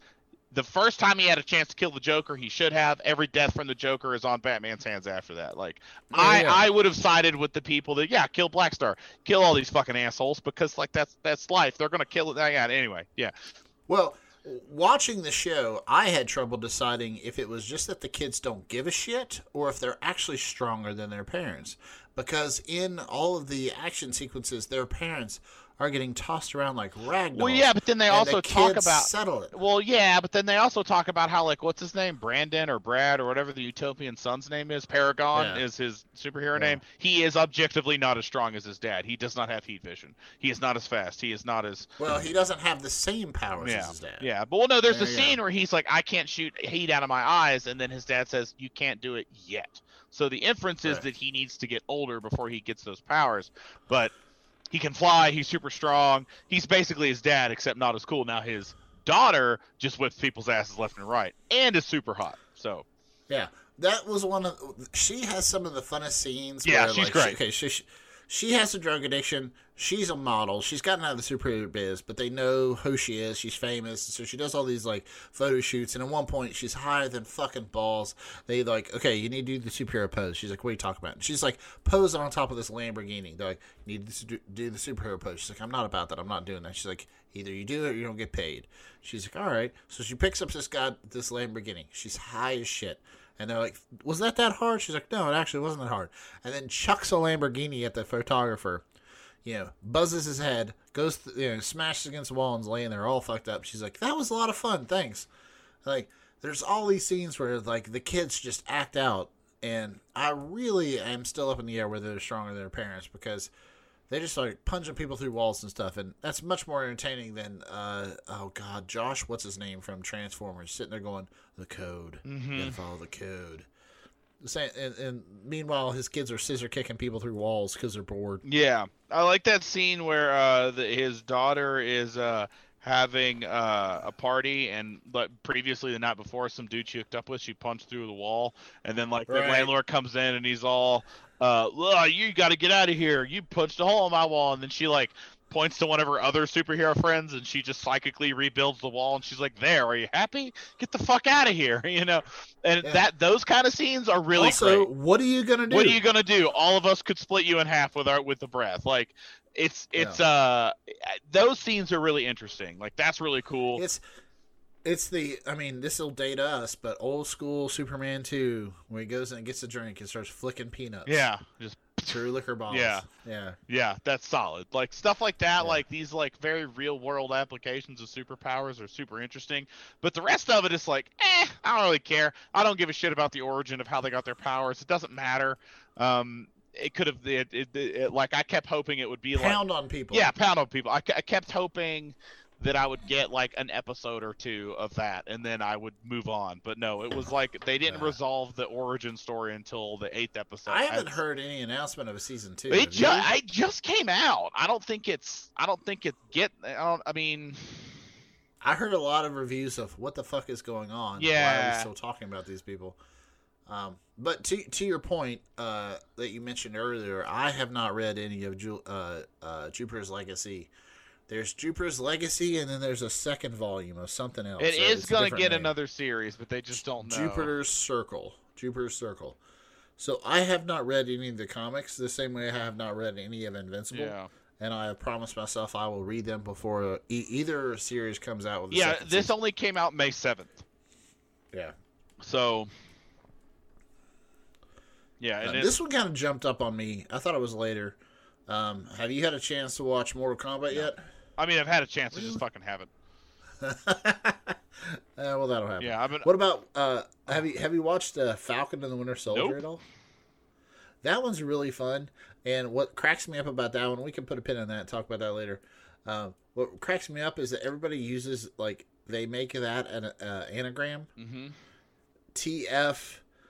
A winner, TF AWS, and for I don't know how many weeks, people kept posting that. I was like, what in the absolute shit is that? Until somebody's like, acronym so and so got the shield back. It's like, oh, Falcon and Winter Soldier. You guys could just say that. That's the stupidest acronym ever. It doesn't make any sense. Yeah. When you say GOT, I know it's Game of Thrones. It's very simple, straight up. Yeah. TFATWS, the Falcon and the Winter Soldier. It's not good. Which technically, my understanding is an anagram actually has to spell a word. That's not technically an anagram. There's another word for that. Dare is an anagram because it stands for something. I said spells anagram. a word. I meant acronym. Anagram's not. That's not an acronym either. An acronym has to spell a word. Anagram has to be forward. Yeah, that's forward and backwards. That's something different. We're just drunk in it, but they both start with an A. So how did this podcast get into this point? I don't know, man. Neither one of us could operate without spell check on our phones. We look like a brain damage. So no. All right, so you've seen Army of the Dead. I have. Thoughts? I have. That's fun, but it's real goddamn stupid and it's too long. Lord. I've never been so aware of when a movie was going to end. Here's the thing. It starts off really strong. The intro sequence, and this is something Zack Snyder's really well known for. The intro sequence is fucking badass. Slow-mo intro. Yeah, fun-ass intro. And it has kind of a quasi quick pace to start with, and then it's got this weird cadence of having an exciting action scene and then cutting to some very out of place drama where he deals with issues with his daughter in the middle of the, you know what I mean? It's pan to the left, blow up a bunch of zombies, pan to the right. You were never there for me. Pan to the left, blow up a bunch of zombies. I want to be your dad now. It's really weird, and it's just too fucking long. And then some of the zombies are nowhere. Yeah, some of the zombies are robots apparently. So there's a scene at the end of the movie where when they're all in, this is one of the things I do like. It's near that part at the end where they're escaping to get to the helicopter, and Batista like throws a blackjack table into like 6 zombies because he's got like superhuman strength in this. That scene is funny, but he left-handed. Yeah, just whack. But he flips the table, but then it goes like 50 feet horizontally across the room, and it's hysterical. But there's one of the zombies, he like turns and shoots it in the face, and I had to rewind it to watch it because you can clearly see underneath the zombie's face it is a metal endoskeleton like a Terminator. Like it is not a glitch. You can see it. The eyes are blue, the blood is blue. It's very clearly not organic, and it's really weird. And then there's this when they kill the air quotes alpha zombie, his brain is blue, and apparently there's a prequel series that's coming out that's animated that explains it. It's a fucking hot mess. It's fun. It's dumb. So yeah, like I'm glad I didn't see it in theaters because I thought about going because it is in theaters and I thought about seeing it in theaters. Right. I saw it and Rachel was asking me like, hey, because one of the things Rachel loves to do, and Shay, I've talked about this. One of the things that's really fun is to go to a bar, hit up happy hour, go see a movie, no matter how dumb the movie is. Just get good and lit, get some snacks in you. And then go, take your flask into the movie and keep partying. I told Rachel, I was like, hey, you want to go to the movies this weekend? She's like, what's out? I was like, this might be fun. And I explained it to her. She's like, and she laughed at me. She's like, oh, you think I'm going to see that stupid-ass zombie movie? Well, she was tired one night, went to bed early, so I was like, oh, I'll watch it. I'll watch Army of Darkness. Put it in, start playing. I was with you. I'm like, what the fuck is going on? Why are we doing this? Well, no, I don't even think it's the plot's easy to follow. Military experiment gets loose. It's a zombie. It bites a guy. Then you have a movie. Like I get it. But we've done the alpha zombie. Well, before. it's just not. It's not as fun because like in my opinion, one of the things that makes a zombie movie so fun is the shambling. Like they might as well just be aliens or like mutants or something else at that point. Like or just like like. The Reavers from Well, it doesn't matter. I don't know. And then it's just like then at the end, the zombie alpha has like a metal mask and a cape because he knows how he dies. Yeah, I don't know. It's fucking it's. But apparently there were so many fun things that could be there that went nowhere. For sure. Yeah. That went nowhere. Well, like one of the things I was hoping to see is right at the beginning when they get into Las Vegas, there's like the big pile of corpses just inside the wall, and the one lady says like, "Oh, wait, those are the ones that just stood out in the sun and dried up. When it rains, they come back to life." And I kept hoping like, would the finale be in a rainstorm? Where was that callback? Like that would have been awesome. There's a lot of moments like that. Like, that just don't. They just never pay off. And I was kind of hoping it would because Snyder is an indulgent fucking director, so I fully was hoping. I don't know. It didn't. And then like whatever that lady's name that played the chopper pilot, all those scenes at the end of the movie look really weird because apparently somebody else was the chopper pilot and like diddled a kid or something, so they CG'd him out and put her in with composite footage, and it looks real janky. And then there's the fact that there's a glitch in the image stream, and it makes it look like there's a fucking dead pixel on your screen. See, I didn't catch that at all. I did, and I had to Google it. I was like, what the fuck? And that was like the first thing that came up. I think I Googled army, the word army and O, and the autocomplete was of the dead pixel. Of the dead pixel. It was the very first thing that came up. So Tig, the actress's name is Tig Notaro. And I actually really like her. She's great in Star Trek Discovery. Yeah, no, like she's done a bunch of stuff. She had to replace. I'm trying to find this guy. He was a dick. The guy you're talking about, Delina, yeah. So this movie was originally shot back in like the 2019. It's supposed to be for a 2020 release. Of course, COVID fucked that all up. during the time that is he still in the cast here? I'm just checking through. Yeah, I guess 5 women have accused him of sexual assault is what the issue was. Grooming or whatever it is. He was accused of sexual assault and also was apparently accused of grooming underage fans to come to his house so he can bang them. So, Tig Notaro, she was, edited into all of the scenes of the movie, and I was actually pretty curious how that was going to happen, and I think they did a good job, because Zack Snyder operated as the director, the cinematographer, and the cameraman for most of the movie, and he used a special kind of lens that has a very shallow focal point, so like anybody that's not the focal point looks. I thought that. I actually hated that. I hate that shit because it's everyone not in the focus is kind of is blurry and it's real. Right. And at first I thought it was something with the image, then I realized it was just Snyder doing his fucking thing. So he did his fucking thing, and that actually helped him edit in Tara later, because she actually filmed all of her scenes on a green screen studio. After the fact, and she talked about how she did her weapons training over Zoom. Mm-hmm. So like she would lock herself in her bedroom and do weapons training. She's like, not that I don't want my kids to know that we have a gun in the house, I just don't want them to know I have a machine gun in the house. And she was talking about it, how weird it was and how weird the filming was. And she would do a scene, he'd be like, all right, that's great, that's perfect, but you walked a little bit too fast. Can you slow it down just a hair? So she would keep repeating scenes until she matched the frame. And when she had to be on screen with the other actors, Snyder used that blurriness in the background a lot. So they would just digitally put her in there, blur her up a little bit. Sometimes it's really obvious. Sometimes it's as obvious as Henry Cavill's mustache and Justice League. Other times it was pretty seamless. I knew she shouldn't have been in the film from the get-go, so I was watching for it. That's not fair. But no, I'm with you. I like her a lot, especially more than a pedophile. So that was an interesting twist, but that she got in the movie so late. But the whole thing, it was fun, but I was just like, even me, and I have a high bullshit threshold. Me too. I mean, I've watched a lot of really ridiculous. Have you ever seen a movie called Return of the Living Dead: Necropolis? I have. Yeah, with the cybernetic zombie at the end that has machine gun hands.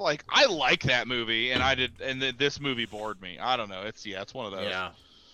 I once was watching Super Shark, which is a genetically modified shark that can walk on land and is bulletproof. And Rachel came home right in the middle of it from the store, and she's like, "What are you doing?" I was like, "Just shush. I'm 2/3 of the way through this movie. I gotta watch the end of it. It's absolute horse shit, but I'm finishing it out. Come on, I gotta do this." And she sat down beside me, and she's like, "I am dumber for seeing this." I was like, "Yeah, we all are. Everybody is. Even the people that made it are dumber for having made this stupid fucking movie." Well, they probably made money off of it, so I don't know. Yeah. There you go. Yeah. Amen. But anything else you're watching? I am about to start Castlevania. I'm watching Demon Slayer, which is an anime that a buddy of mine had highly recommended, and it's fine. The production values, the animation itself, was super good, but it is it's Shonen Jump weeby bullshit, so it's the same kind of thing like Dragon Ball Z or Naruto or Bleach, where every episode there's a different villain, and the character somehow discovers a new level of power within themselves, and through the power of friendship they defeat evil or some other dumb garbage. It's always, but I'm just such a sucker for those shows ever since I watched Dragon Ball Z as a kid, because it's the same kind of thing. It's fun. It's on I wouldn't tune into it every week, but since the first season's on Netflix, I was like, all right, I'll check this out. I've started that too. It's fun. It takes I would argue it takes a dive. It's pretty cool to start with, and then it takes a dive around episode 10, and then it really gets into the Shonen Jump weekly each. There maybe one villain might take a couple episodes to defeat, but they defeat a villain and then they immediately move on. They're like, man, that guy was so strong, no way anyone could be stronger. Hey, go over to this forest. Oh shit, this guy in this forest is so much stronger than that last guy. Yeah. Good thing I know this technique I've never mentioned until now. Blah, cuts a mountain in half. Like, it's that kind of shit. But I don't know, I just have a real soft spot for it. Well, I think you will like Castlevania because I've seen the first season of that. Well, okay, so the first season, not Alucard, I'm sorry, but Trevor and Sif spend their time. So you've got Trevor Belmont and the speaker magician from the game. Anybody who's ever played any of the games, they go and they find Alucard, Dracula's son, in the first season. And of course, the second season sets up the battle between those three. Third season is kind of like, well, where are we going now? Because, when you watch the second season, you're like, oh, we gotta go a different direction. So they have a good third season that is totally has nothing to do with Dracula, but is also creepy. And the thing I love is that it introduces random characters from the show, not in hey, remember there's a video game? Here he is, bam. But it really organically. I say show. I'm sorry, I meant video game. They randomly introduce characters or bad guys from the video game into the show, and it's very organically that guy should have been there. I know I played this on the NES, but there he is, motherfucker. It's really fun, and the fourth season wraps it all up really well. And I'm not gonna tell you anything about any of the seasons because they're fun. You'll burn through them in no time. I know they're really short. Yeah, it's 22 minutes long, and each season has 8 episodes. Yeah. I remember getting drunk and watching the first season in a sitting and thinking, "Wait, what happened there? That was a movie. That was a." Yeah, I always thought it was weird that they made it a series instead of just releasing this kind of. Well, I don't know, the Transformers 4 movies. Yeah, just release a handful of movies. It's fine, but that's whatever. Yeah. There's got to be people are probably more likely to sit down and watch a 22-minute episode than they are an hour and a half movie or whatever. Yeah. So you get more. I don't know. There's got to be some corporate algorithm that tells them it's better to do it one way versus the other. Yeah. I just have to say that I think you will. I think you will like it. I felt that it. I really liked the first season. I really did. And then it was just one of those things where I was like, the second season came out. I was like, oh, I'm gonna get around to watching that. And now it's 3 years later and the show's over. But that also means I get to shotgun 3 seasons all at once. No, I want to rewatch the fourth season. It was good. I will tell you that you will learn about a thing called Forge Masters. So all these demons that are in the movie, I keep saying that were in the game. They come up with a interesting way to introduce those into our world, and they're called Forge Masters. So these guys are the guys that create all the baddies that you would have seen in the video game. All right, yeah. But they create so many of them, and I end up having favorites. They create monsters. I'm like, hey, don't kill 8-armed guy. Leave him. I like him. Leave him alone. Let him be cool. And I think as you watch it, you'll get to be like, oh, I like that monster. Don't hurt that monster. Leave that guy alone. He's cool. But it's so close to the video games, and it's so well done. I think you'll like it. And they're already talking about spinoffs, much like they did with the NES games, where it's different generations. They're going to tell different stories of different generations of the Belmonts. Do you have a favorite Castlevania? I think that's where my favorite is 2, and I know a lot. Really? What is wrong with you? Simon's Quest? Get fucked. The correct answer is I forget which one it was on. Well, real talk. No, the correct answer is Symphony of the Night is the best Castlevania game. But no, but I thought we were talking. But anyway, but yeah, Symphony of the Night is amazing. Yes. What is a man but a miserable pile of secrets? Well, and you know that you can play that twice, right? Well, of course, yeah. That's the Upside Down castle. Yeah. No, as far as the original trilogy on the NES, I love Simon's Quest just because of all the different options you had. Now, it was goddamn almost impossible because not only did the villagers that were supposed to give you clues lie to you, but the English was broken and they gave you the wrong clues, and they didn't know that they had given you the wrong clues because of the translations. Yes, yeah, that was a hot mess. I think they fixed that in later editions, but... Well, I mean, when the game was first released, there was no way that you had to like get the I think I might be messing this up, but like you have to get the red pearl, then go to a certain cliff and then kneel down, and then like a stairway down to the next level would open up. Like nobody knew how that happened until some dude just happened to do it. Went on Nintendo. It was posted in Nintendo Power, and everybody was like, "Holy shit! I've been waiting 9 months to beat this game." It's good stuff. I love Castlevania. I even liked Castlevania 64 from back in the day. That shit was dope. That was creepier. It does. If you go back and you look at it now, you're like, oh, why did I think this? But I have like some very distinct memories of that game. Oh yeah, very good. All right, how about we wrap this up? We haven't done a podcast in a while. We went long. You guys should have a pause button on your podcast. Yeah, I will never understand people that get pissed off about like oh, this podcast is too long or this movie's too long. I'm like everyone's like, oh, I'm never gonna watch that Justice League movie because it's too long. You fucking pause it and walk away. Yeah. You just say like, I'm gonna watch 2 hours. That's fine. That's fine. Yeah, it's fine. Maybe you don't have object permanence like a toddler. That's true. And you forget. Yes, that's exactly what it is. Yes. Yeah. You forgot that the rest of the Snyder Cut still existed because you had to go. Oh shit! Hey, fun fact: Big Trouble in Little China is free on YouTube. Oh wow. Actually, fun fact: a lot of the movies that they got off a podcast talk about are free on YouTube. So I'll be at work listening to it and just have the YouTube up to like click through, but like this can't be that bad. Do they talk about that shitty Nicolas Cage Left Behind movie? Because they should. They do all of them. Oh, that's movies. So good. It's so good. Yeah. All right, Shay.